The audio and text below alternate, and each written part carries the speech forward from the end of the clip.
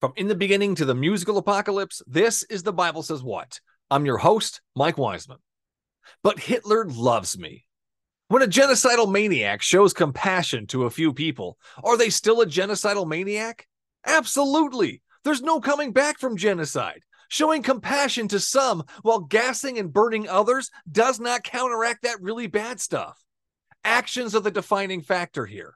Good people do not commit genocide. Period. And yet, several groups of people claim that the love of a genocidal maniac is the greatest love anyone can ever experience.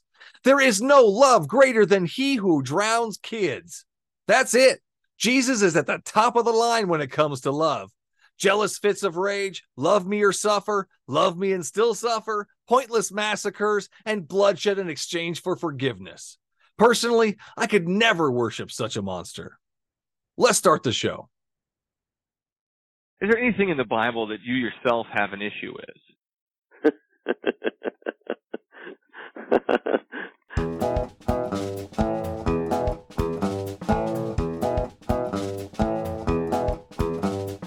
Okay, so it took you reading the Bible to realize that those things were bad for you? Yeah, it actually did. I Couldn't didn't figure this out on your own?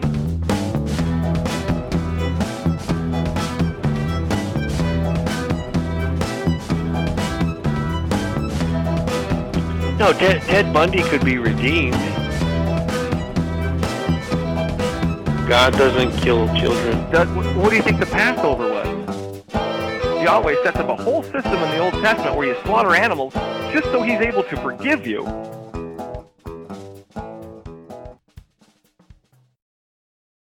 Today's special guest is author and co-founder at Christian Professionals of Atlanta, Anna Megrelishvili.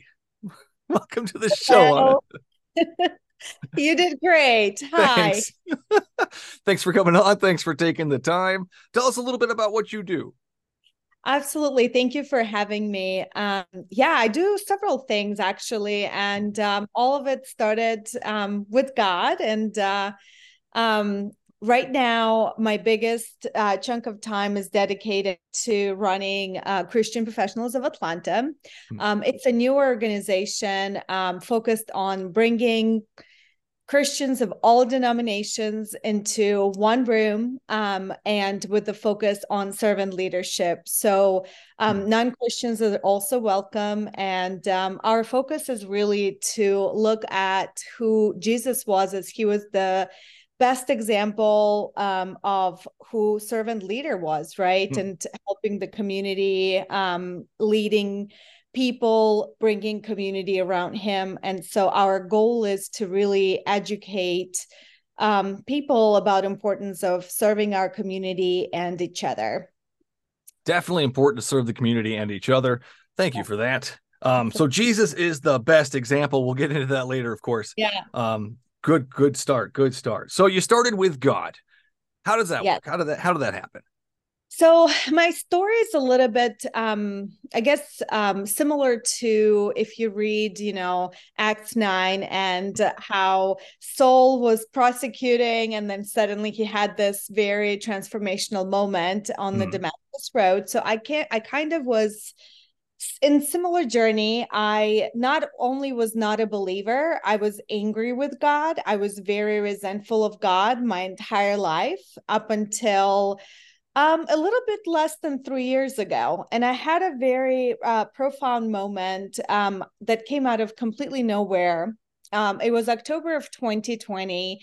And nothing specific was happening in my life that I would say was traumatic or anything. It was just a regular week.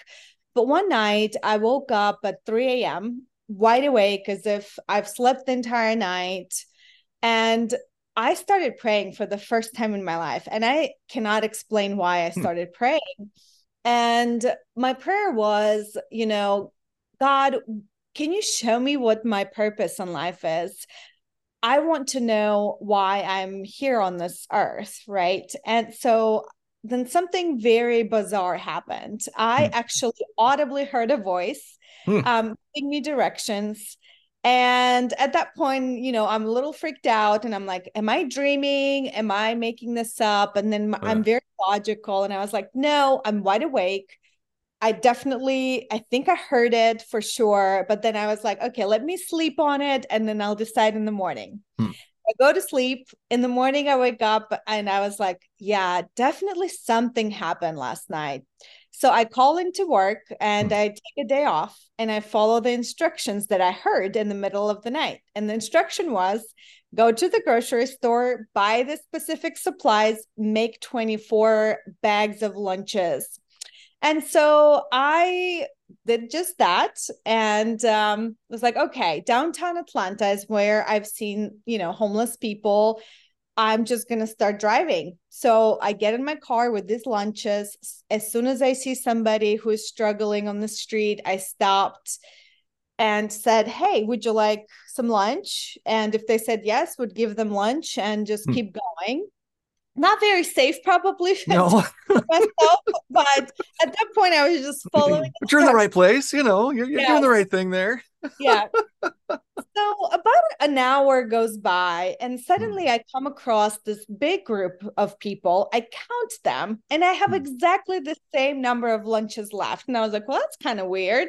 So I take this whole big bag of lunches, walk over and say, hey guys, made some lunches. Would you like some lunches? Everybody's happy. Give them all out. And I thought, okay, I'm done for the day. I was about to get in my car. And suddenly this lady calls me over and she says, hey, honey, don't go yet. Come over here. So I left my car, walk back, and I say, okay, yes. How can I help you? And she says, I have a gift for you. And I said, okay. So suddenly she hands me this little bird made out of clay. It was a little sparrow. And on it was written, now in God's hands. And it was like a moment that almost like this lightning strike my heart. And I didn't understand what it meant. I felt this very strong emotion, burst into tears. I knew in that moment God was real.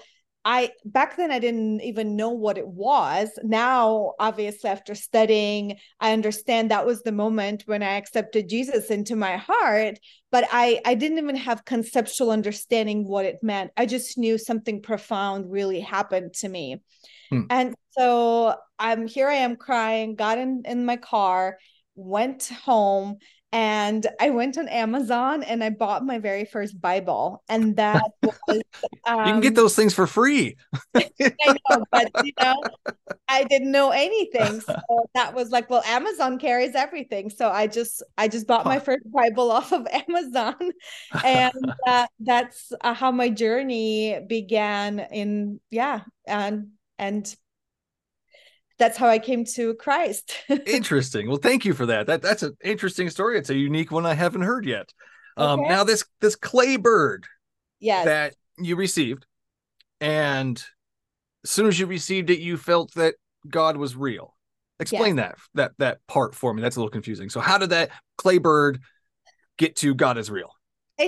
It almost felt like it was a sign. It was, well, first it was a combination of things, right? I heard a voice. Then I knew I didn't make it up, right? That bird was almost like God was speaking to me, and felt called. And that specific phrase, now in God's hands, it was just very specific way of writing something on a little bird, like statuette of a bird. So I don't know, it just felt like, okay, God is real, he's speaking to me, I need to learn more. I don't understand what it exactly means. I have never read a Bible. I don't know anything about who Jesus is beyond just very superficial kind of, he was a historical figure who potentially a lot of people follow. And so I knew I needed to learn more. And that Bible was something I just started reading it, and obviously I didn't understand half of the things that were written there. And I've been reading it all my life and I still don't understand half of it. So exactly. So, and then I started going to church, and then I started kind of attending different Bible study courses and started learning more about, what it means to be a Christian. And it took me almost a year from that moment until I decided to get baptized. So I got baptized in August of 2021. And that was a beautiful emotional ceremony for me. And and that was also when I became a Christian. So before, it was almost like before and after, right? Before, I was very oriented toward wealth acquisition. So I had a very successful career. I was living my life, traveling the world, having all kinds of anything I wanted, I could afford, right? And suddenly this dissatisfaction started growing in my heart. It's like, there has to be more to this life than just buying things and having experiences, right? And eventually it culminated into where I actually quit my job, very cushioned job, and decided to take a sabbatical and grow closer to God. And so in February of 2022 is when I began that journey. And I started by going to Israel and Jordan. And because I wanted to visit all the holy places and just kind of get closer to God. Yeah, and you wanted to be there. Yeah, I wanted to be there, and typically, like, it's really interesting. So like, I am not at all a person who gets starstruck by any celebrity. Like, I've met many, I don't care about that. But there, I was like, oh, Jesus walked here. He was born here. He touched this. Like, it was just phenomenal and mind-blowing. And I was just like giddy with excitement and so emotional, right? When you go to a place where Jesus was born and you touch that place, I mean, the star, it's like, wow. Well, I just if that is really what happened there, yeah, I mean, that would be something. I'm curious to know how they knew what Jesus touched. That I would like to know how they know that. So obviously, it's so if you go through Jerusalem now, they have this markings of different things that are following in the Bible. So for example, like in the moment where Jesus almost fell and then Simon helped him carry the cross. So they marked that with an X. They marked it. And so it's interesting. So many people are touching that space that it's actually has that wall has almost like hole in it just from so many people touching it, thinking that God touched it. Oh my, I gotta touch this because Jesus turns out it wasn't him. It was probably some child or something. Anyways, maybe. Interesting. We can't even figure out what Jesus said, let alone what he touched at this point. We can't even all agree on that. Thank you for that. That was interesting. I do want to get, oh man, there's so many things I want to touch on. There was a lot. That was good. Thank you. I guess I kind of want to go to the Bible. Okay. What is the Bible to you? Now that we've see, I want to backtrack. Did you grow up in the church at all, or not at all? Did you grow up in the States? Where did you grow up? I grew up in Eastern Europe, and Eastern Europe, for the most part, where I grew up was cultural Orthodox Christianity, which means everybody claims that they're Christian, but for the most part, a lot of them don't go to church. They don't read the Bible. They just claim that they're Christians. That's the next question. What does it mean to be a true Christian to you? What does that mean to you? So to me is really living out and trying to do my best to imitate who Jesus was, right? And we obviously always fail at that. And really, I really like the phrase. It's like, when we become a Christian, we don't become sinless, but we try to sin less, right? And so I like that play on words. That's really, I've changed a lot of the things, the way I behaved before versus I'm behaving now. And also how much, I mean, I used to be frustrated with humans and just not really like people. And then suddenly now my work is all around helping people, loving them, supporting them and lifting them up. And so to me, it's truly becoming more loving as a human too. Gotcha. Well, I definitely see that with you helping people helping people. That's a lot of what you do from what I've seen. Good job on that, helping people. They need that help. Because yeah, I'm just gonna Jesus. He's not really there helping out. He's just kind of giving feelings and sending birds, clay birds. I think we as humans are the ones that actually do the work. Yes, And that's what I see. 100% is we absolutely. have to step in and do that work Mm-hmm. because nobody else is doing it. Yeah, and the way I talk about it, right? Even if you completely don't believe, and you're not a Christian, it is proven, right? Like Jesus was a historical figure. So let's say you only look at Jesus as a historical figure, nothing else. He's not a son of God, and still he's such a great example. I think the best example of true servant leadership, right? Complete surrender, loving people, accepting them. He knew, everything that was coming, and still he followed his path. So I say this to, people who don't believe, if nothing else, as an organization try to really lead by that example, is loving, serving, accepting, like Jesus did. So in your beliefs, is Jesus and God the same person? Oh, that's a hard question to answer. So the way I look at it, and if Jesus was not the, son of God, and if he was just a human, then he was a crazy person, right? Saying all these things and doing so.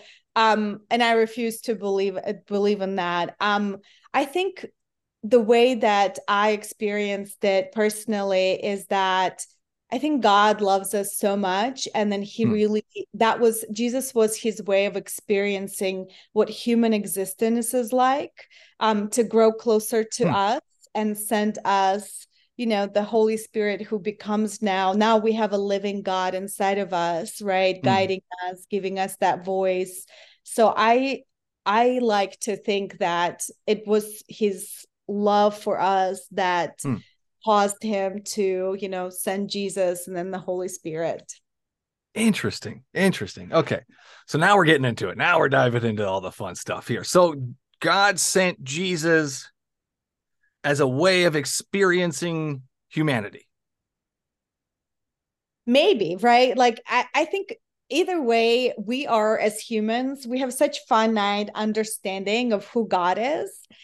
This is my personal finite human way of thinking of this is how he wanted to grow closer to us. Because if you read the Old Testament, right, he was very more separated. There were so many rituals that we had to go through to even be able to enter the tabernacle, right? And so suddenly this is the pathway for us to really get rid of all this middle steps and grow closer to God, and him to grow closer to us. Which pathway did he choose to grow closer to him? To me personally? To us. Like which pathway did God decide was the best way to do it? To get to human beings? Well, I think he just experienced what it means to be human through Jesus. And then he also showed us what is mercy, what is love, and what is sacrifice, by how Jesus died. Mercy, love, and sacrifice. So there's a lot there. Yeah, I want to address each one of those. A mercy, love, and sacrifice. I'm going to start with the sacrifice part of it. Yes. As far as Jesus is concerned, he's an eternal being, right? Mm-hmm. Yes. Well, yes. That's yes and no, right? He was in human form, which was finite, but then he got resurrected, which is infinite. So did God die? God didn't die. Okay, so God didn't die. No. So Jesus, where's the sacrifice? In human form died. But he came back. And he did come back, but he was he still was a human too, right? So he's experienced all that pain. He's experienced betrayal, and hurt, physical and emotional pain. So all of that was still present there as a human experience, right? Yeah, but he isn't an indestructible, forever being that comes back. So that's the sacrifice part of it, is that he died and he shed his blood. Correct. And that he got his feelings hurt and his skin ripped apart. That was his sacrifice. Okay. That's a pretty big sacrifice. And then he came back. Well, I mean, I think there's people that sacrifice more as in real life than that. I mean, even in the Bible, you've got I think it was Ezekiel who had to lay on his side for a long time, for over a year, eat things cooked on poop. I mean, that was a sacrifice. Holy cow. And then Prometheus, the guy that brought us fire, he had to, get punished with the liver eaten out by a giant eagle for eternity or whatever it was. That's a sacrifice. Jesus came right back. He came right back to life. I mean, I don't see much of a sacrifice there. It was like he had one day, a half a bad day. Really bad. Let's go with a half a really bad day. And I just don't see the sacrifice in that. And then he's right up there with his dad. He's right next to his dad, like nothing ever happened, living it out. So are you disregarding his human experience of being persecuted, betrayed? Yes. So God is all-knowing, all-powerful, knows everything, but he needs to experience humanity?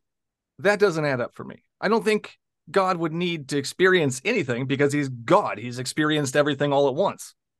I mean, maybe. Yeah. That just doesn't add up for me. That doesn't add up for me. Then in the love part of it, can you show me the love part of creating a clone of yourself and killing it to yourself to stop your anger at the people that you created, knowing that they would do that? I don't see that as a loving act.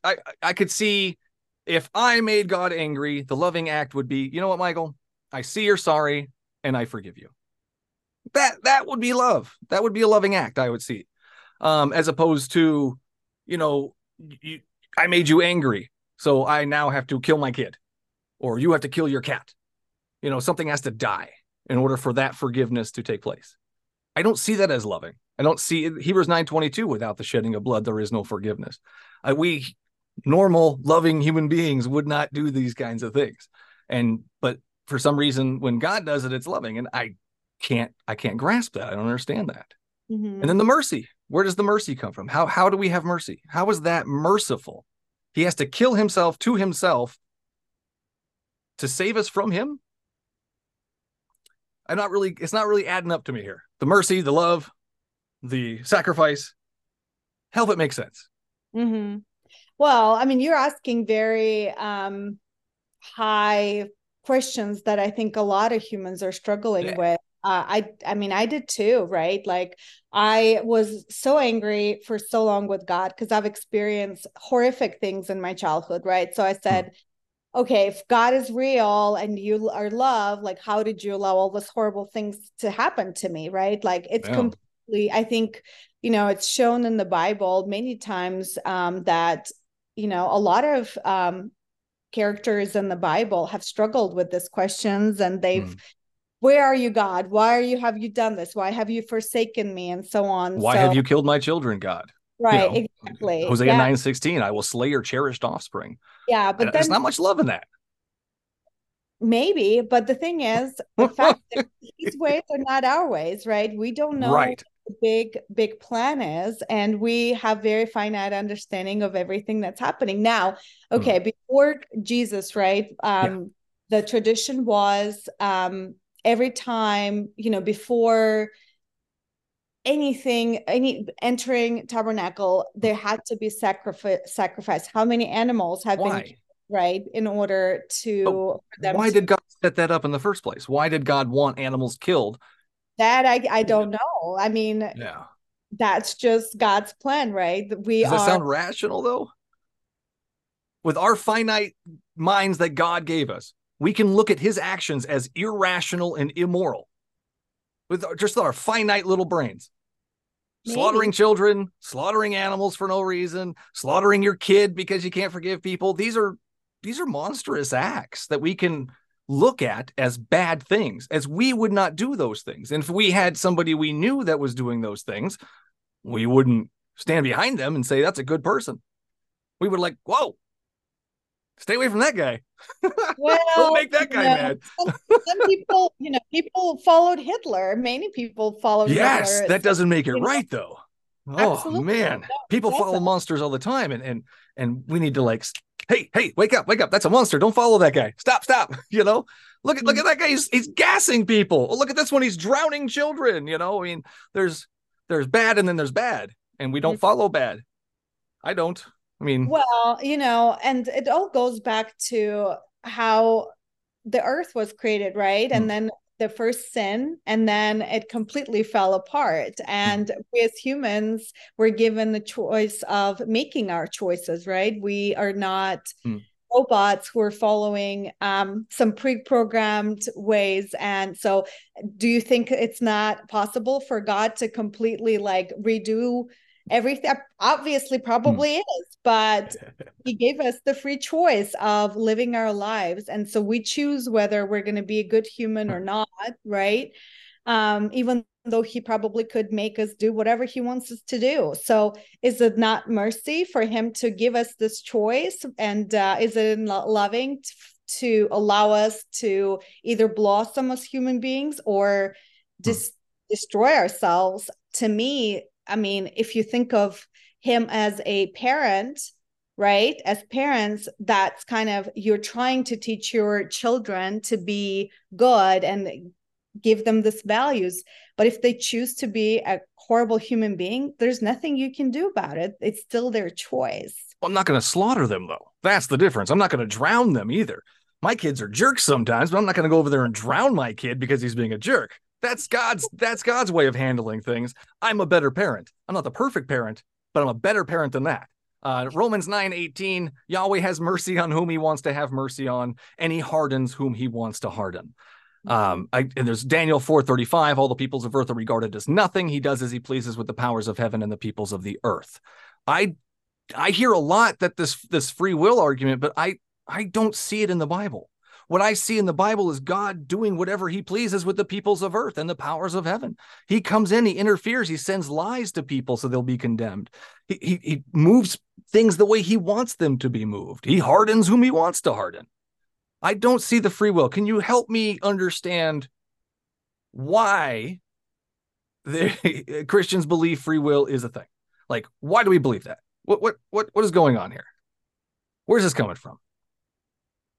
If there was no free will, then obviously he would make everybody believe in existence of God, and we would not question him, and we would just blindly, worship God and do whatever he wants and follow all his commandments and follow what the Bible teaches us. But we don't. We have he waits for us patiently to come or not to come to him, right? Nobody is forced to follow Jesus. You come to him willingly. I wasn't forced. That's a good point. That's a good point that he doesn't force people to follow him. But he does say in there that he's going to circumcise people's hearts and that he is going to, every knee shall bow. Every knee shall bow. That's not free will. If I have a choice whether to bow to a documented child killer or not, I'm going to choose not. And then he's going to force me to bow to him. That's even worse. That's even worse. I don't get that one. And then what about people he hates? Do you think he really wants to have a relationship with those people? I don't know that God hates anybody. I think... Well, I mean, Esau, he hated Esau. He said so. I mean, he hated that guy. He hates the wicked. The people of Ephraim, he hated those people. Saul is now unloved. 2 Samuel 7:15. So there's people that God hates. This God that's all love does hate people. And he says so in that book that you paid on Amazon for that you should have gotten for free. I could have sent you a copy. I got a bunch around here. Could have highlighted some things for you. I didn't know that. So true. But yeah, so what about the people he hates? Does he really want to have a relationship with the people he hates?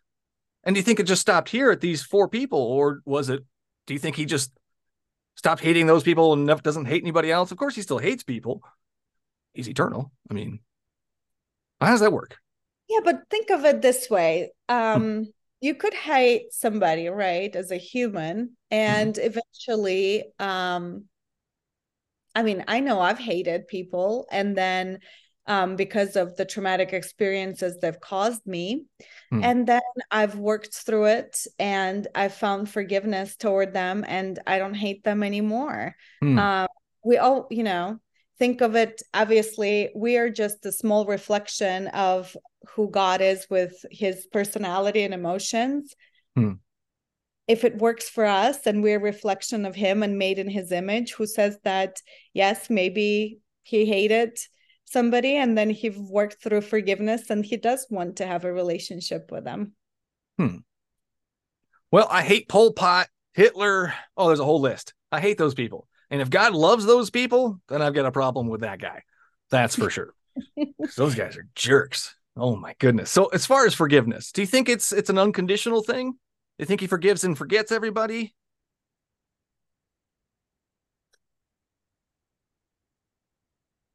It's a complicated question. Here's why. So if I am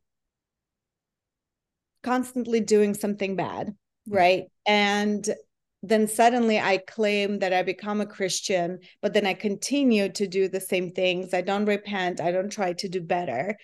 Am I truly following Jesus, and am I fully surrendering to faithfulness, right? So I think he knows our heart, and he really sees intentions behind it. So I'll give you an example of my own life. I used to support my entire family in Eastern Europe. And on surface, I thought, and that was before I became a Christian, I thought I was such a good human being because I was sending money and helping them, and look at me, I'm so good. And then I became a Christian, and what started happening is that you start seeing deeper into yourself as well. And I started seeing my true motivation behind sending money, and it wasn't good. It wasn't good. In reality, I was quieting my guilt for living better over here in the United States in comparison to how they're living there. Now, on surface, again, I was doing a good deed, but my motivation was not good. And so go ahead. Yeah, sorry. Yeah. And so as I didn't see it before I became a Christian. So to me, my eyes are more open now to my own behavior and my motivation behind it. And so if you truly are listening to this, you no longer can do things the same way and expect that, here I am, a good human being, but in reality, my motivation is not good. So thank you for that. If you're doing something good for selfish reasons, does that make that good thing not good? It doesn't make it not good, but it just it should be a reflection on yourself. Are you truly a good person though? So if you're not doing it for the benefit of the people and not for the benefit of yourself, then it's good. If you're doing, yeah, I think I said that right. That's more like so if it's for the benefit of other people and not benefit of you, that's the selfless act, right? Selfless. And we like that. That's good. Yeah. But I was doing it selfishly because I was trying to make myself feel better. So you were trying to kind of like getting the praise and honor for it. You're looking for that. And quieting my guilt. Yes. And quieting your guilt. So interesting. So when we do things that are selfless, that is a good quality, a good characteristic. Sure. Gotcha. So when somebody does things that are selfish, we see that as bad. Christianity sees it as bad. Yes. Yeah. Some people see it as bad. Yeah. From what, and again, I've read this Bible, I've read this book. What I see in there is God being that selfish monster. He wants everything for his own glory, for his own praise. And if it doesn't glorify him, he gets upset. I don't see that as a good thing. I don't see that as selfless. I see God as selfish and egotistical. Things we find bad. I can see how, yes, he's a jealous God. Absolutely. He doesn't like when we worship anything but him. I would agree with that. And what happens if we do worship anything but him? Typically, you stray away. You start making bad choices. The world starts tempting you. What does God do when we stop worshiping him? So there's no clear answer of what he does, because there's different examples of what he does, and we can't really predict what he will do. To some, maybe there's nothing. To some, maybe there's going to be a wake-up call. To some, maybe they will realize that they're heading down the wrong path and they will correct themselves. So there's, I think, 1,000,001 ways that God communicates, and every person he communicates with is completely individual. I see him lashing out irrationally. When people worship other gods, when people stray away from him and don't worship him or give him all the glory, he lashes out irrationally. We're not going to go to that one. If anyone does, 1 Corinthians 16:22, if anyone does not love the Lord, a curse be on him. Wow. This sounds like an abusive relationship to me. Deuteronomy 20. Oh, we're not reading that one either. Malachi 2:2. If you do not listen, and if you do not set your heart to honor my name, says the Lord Almighty, I will send a curse upon you, and I will curse your blessings. Malachi 2:2. I don't see that as good. I don't see that as a guy who deserves my respect and honor and praise. I see that as a egotistical monster. I mean, that's just how I'm reading that. And he says he's a jealous God punishing children to the third and fourth generation. Holy cow. Now he's going to punish innocent kids for the mistakes of the parents, grandparents, or whoever. I don't see these as good things. I have yet to see something to convince me that this guy is worthy of love and praise. He seems to be all about himself. And if he doesn't get it, he gets upset. Sorry, go ahead. Yeah. No, it's I can see from a logical perspective, because I was there too, right? I was reading, and if you read the Bible just as examples and as a historical documentation of things of the past, then absolutely. But I think, and I know it's not going to answer your questions, it's very emotional response, because you have to experience it, and you have to experience that moment of love that comes to most Christians. Have some sort of that one moment that really stands out in their lives where they felt absolute love of God. And once you experience that, it's very difficult to not see him as someone who is in your life as a loving part of your life. But it definitely can understand how you feel and how you perceive it, because I was there too for a long time.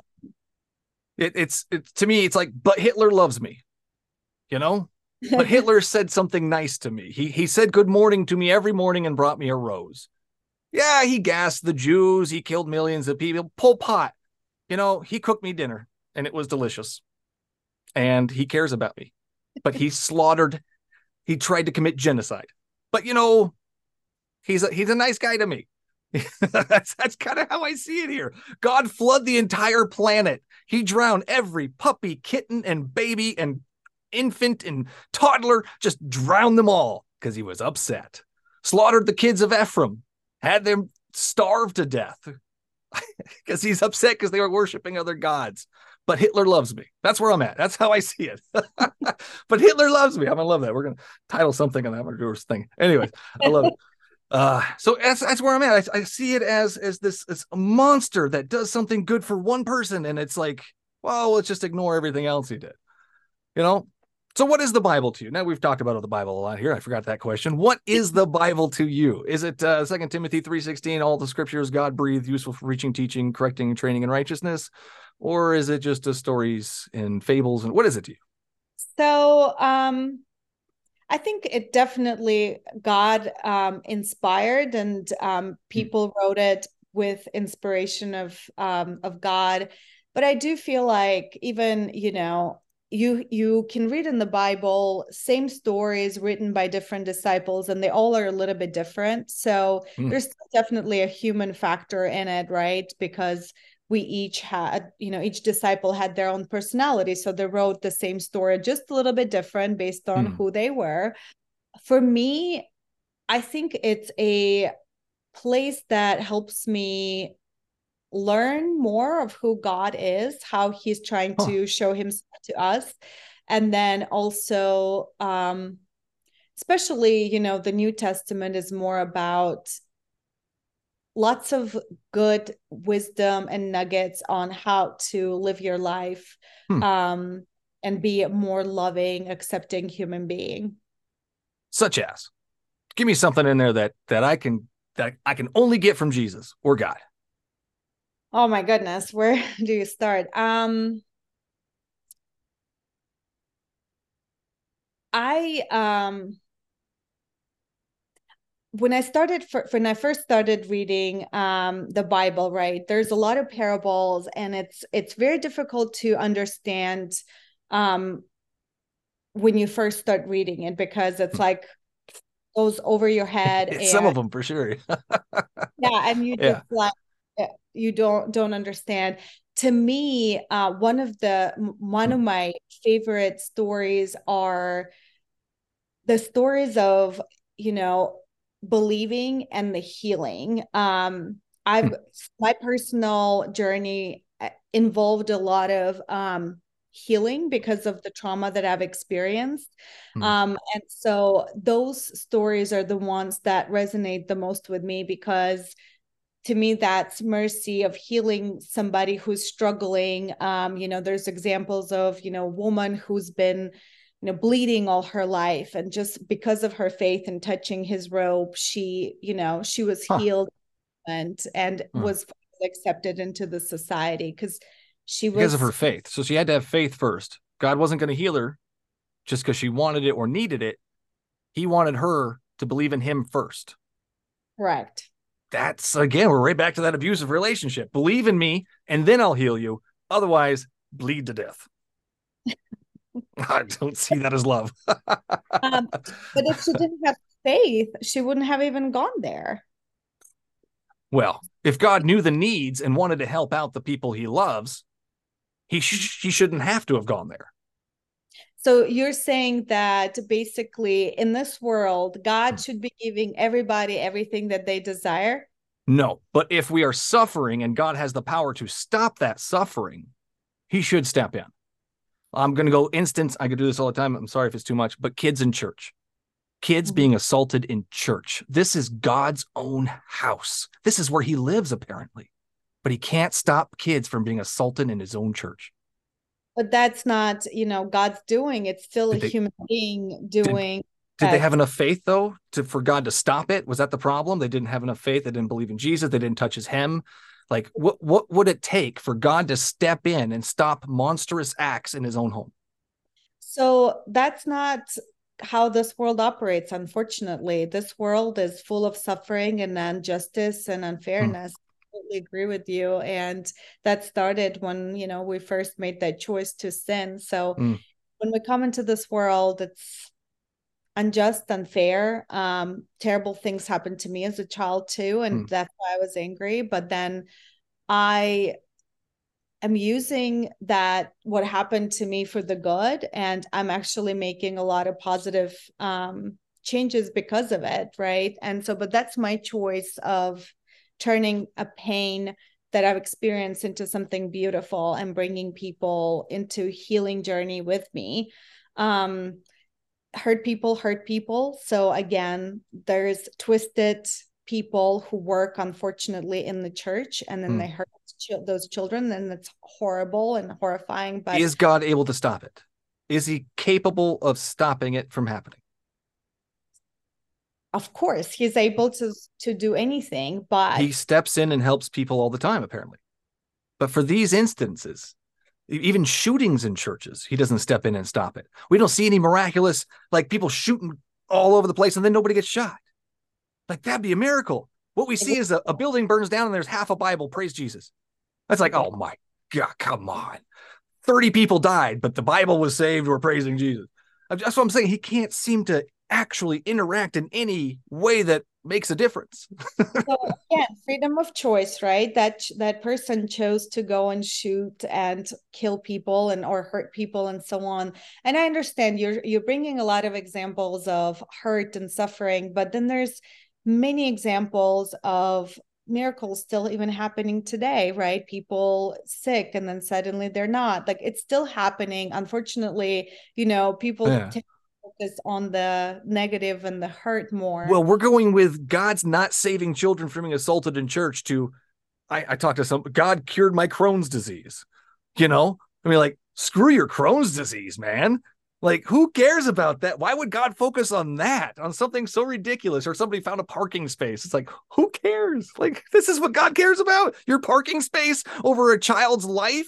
No, sorry, don't buy it. I don't buy it. If this God's all loving and if he wants what's best for people, this is not what I see. That's not what I see at all. Only see maybe part of the story, right? You sometimes hear stories like, a shooting happened and then a child died, but then their parent created a foundation, right? Next thing you know, it has a tripling effect that's changing. Anna, you're not telling me God killed that kid or allowed that kid to die just so that parents can do something good? That's not how I see a loving God functioning. I mean, that's not for us to judge. We don't. It is. Yeah, it is definitely for us to judge. 1,000%. We have brains that are logical and we can look at these things and go, no, this doesn't add up. That doesn't sound loving to me. We can do that. Yes. So again, though, you can't have both. So you want him to stop, but then you want, like, you can't. You either he completely steps in and he operates this world as we are just his puppets and we do everything that he says, right? Or it's complete freedom of choice. You choose to follow him or not. You choose to be a good human being or go shoot somebody. Yeah. You can't have it both ways. He either steps in and takes over, right? Or we're autonomous, logical, like you say. We question, we wonder, and we make choices in this life. So what about heaven? What about it? Is there free will in heaven? I have no idea, to be honest, what's going to be in heaven beyond, what is described in the Bible. But I think that's such a limiting just even concept of it, right? So think of it back then, right? They didn't have cars. The only mode of transportation was horses. So horses are depicted in the Bible. So because that was the finite understanding of a human. Weird how that works. We didn't have cars and the planes in the Bible. God didn't know about cell phones. Come on. Exactly. So, but that was, a finite moment when that was written. And at that point, horses was the mode of transportation. Yeah. But is there free will in heaven? Are we able to sin in heaven? Did God make a perfect place off earth? Is God capable of making a place without sin? So the Bible is saying that obviously heaven is where there is no sin, because in order to be next to God, there is no sin. So we know that. Now, again, in heaven, will we want to sin? Maybe that desire no longer exists because it's Satan did it. So I'm sure somebody's going to want to sin eventually at some point here and be able to, and then get kicked out of heaven. So heaven doesn't sound like a perfect place either.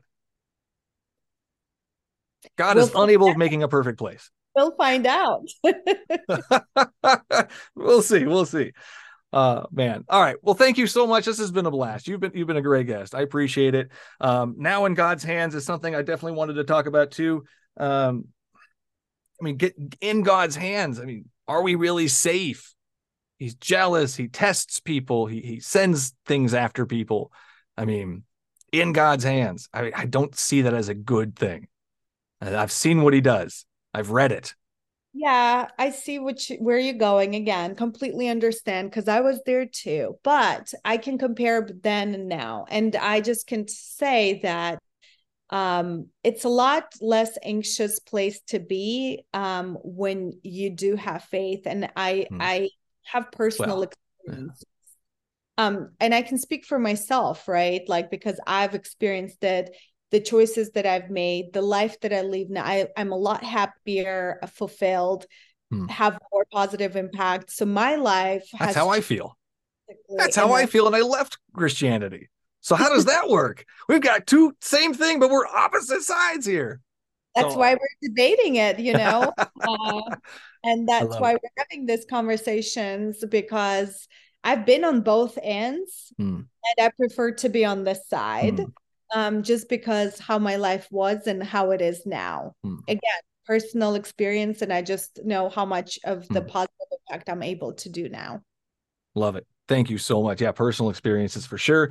I've chosen not to worship a documented child killer. I'm going to push him aside and I'm going to live my life to be better, a better human being for sure. I appreciate you. I'm going to give you the last word and tell us where we can find your stuff.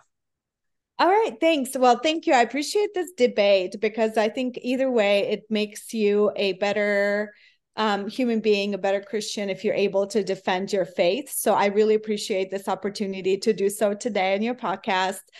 You can find my organization at cpofatl.com. And then my book is called Finding Courage to Change, and you can find it on Amazon. Yes, absolutely. I'll put the links in the show notes. Thank you, everyone. Thank you, Anna, for your time today and helping me pronounce your last name. Wonderful day, and I appreciate you debating with me today. It was wonderful. Absolutely. Talk to you later. We'll keep in touch. Bye.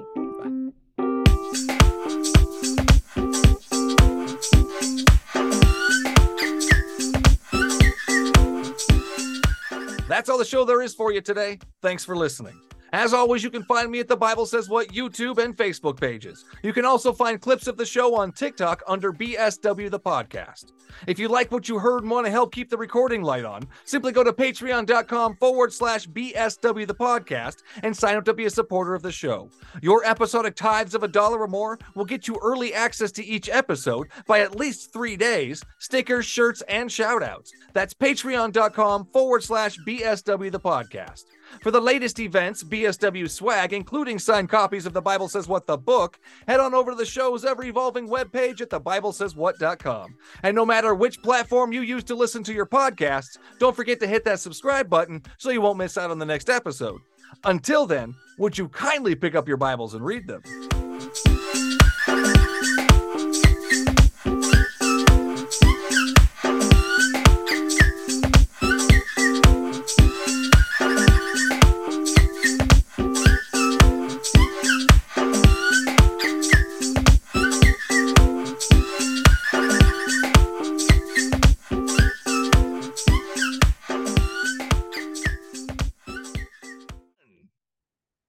Next week, and the Bible says what?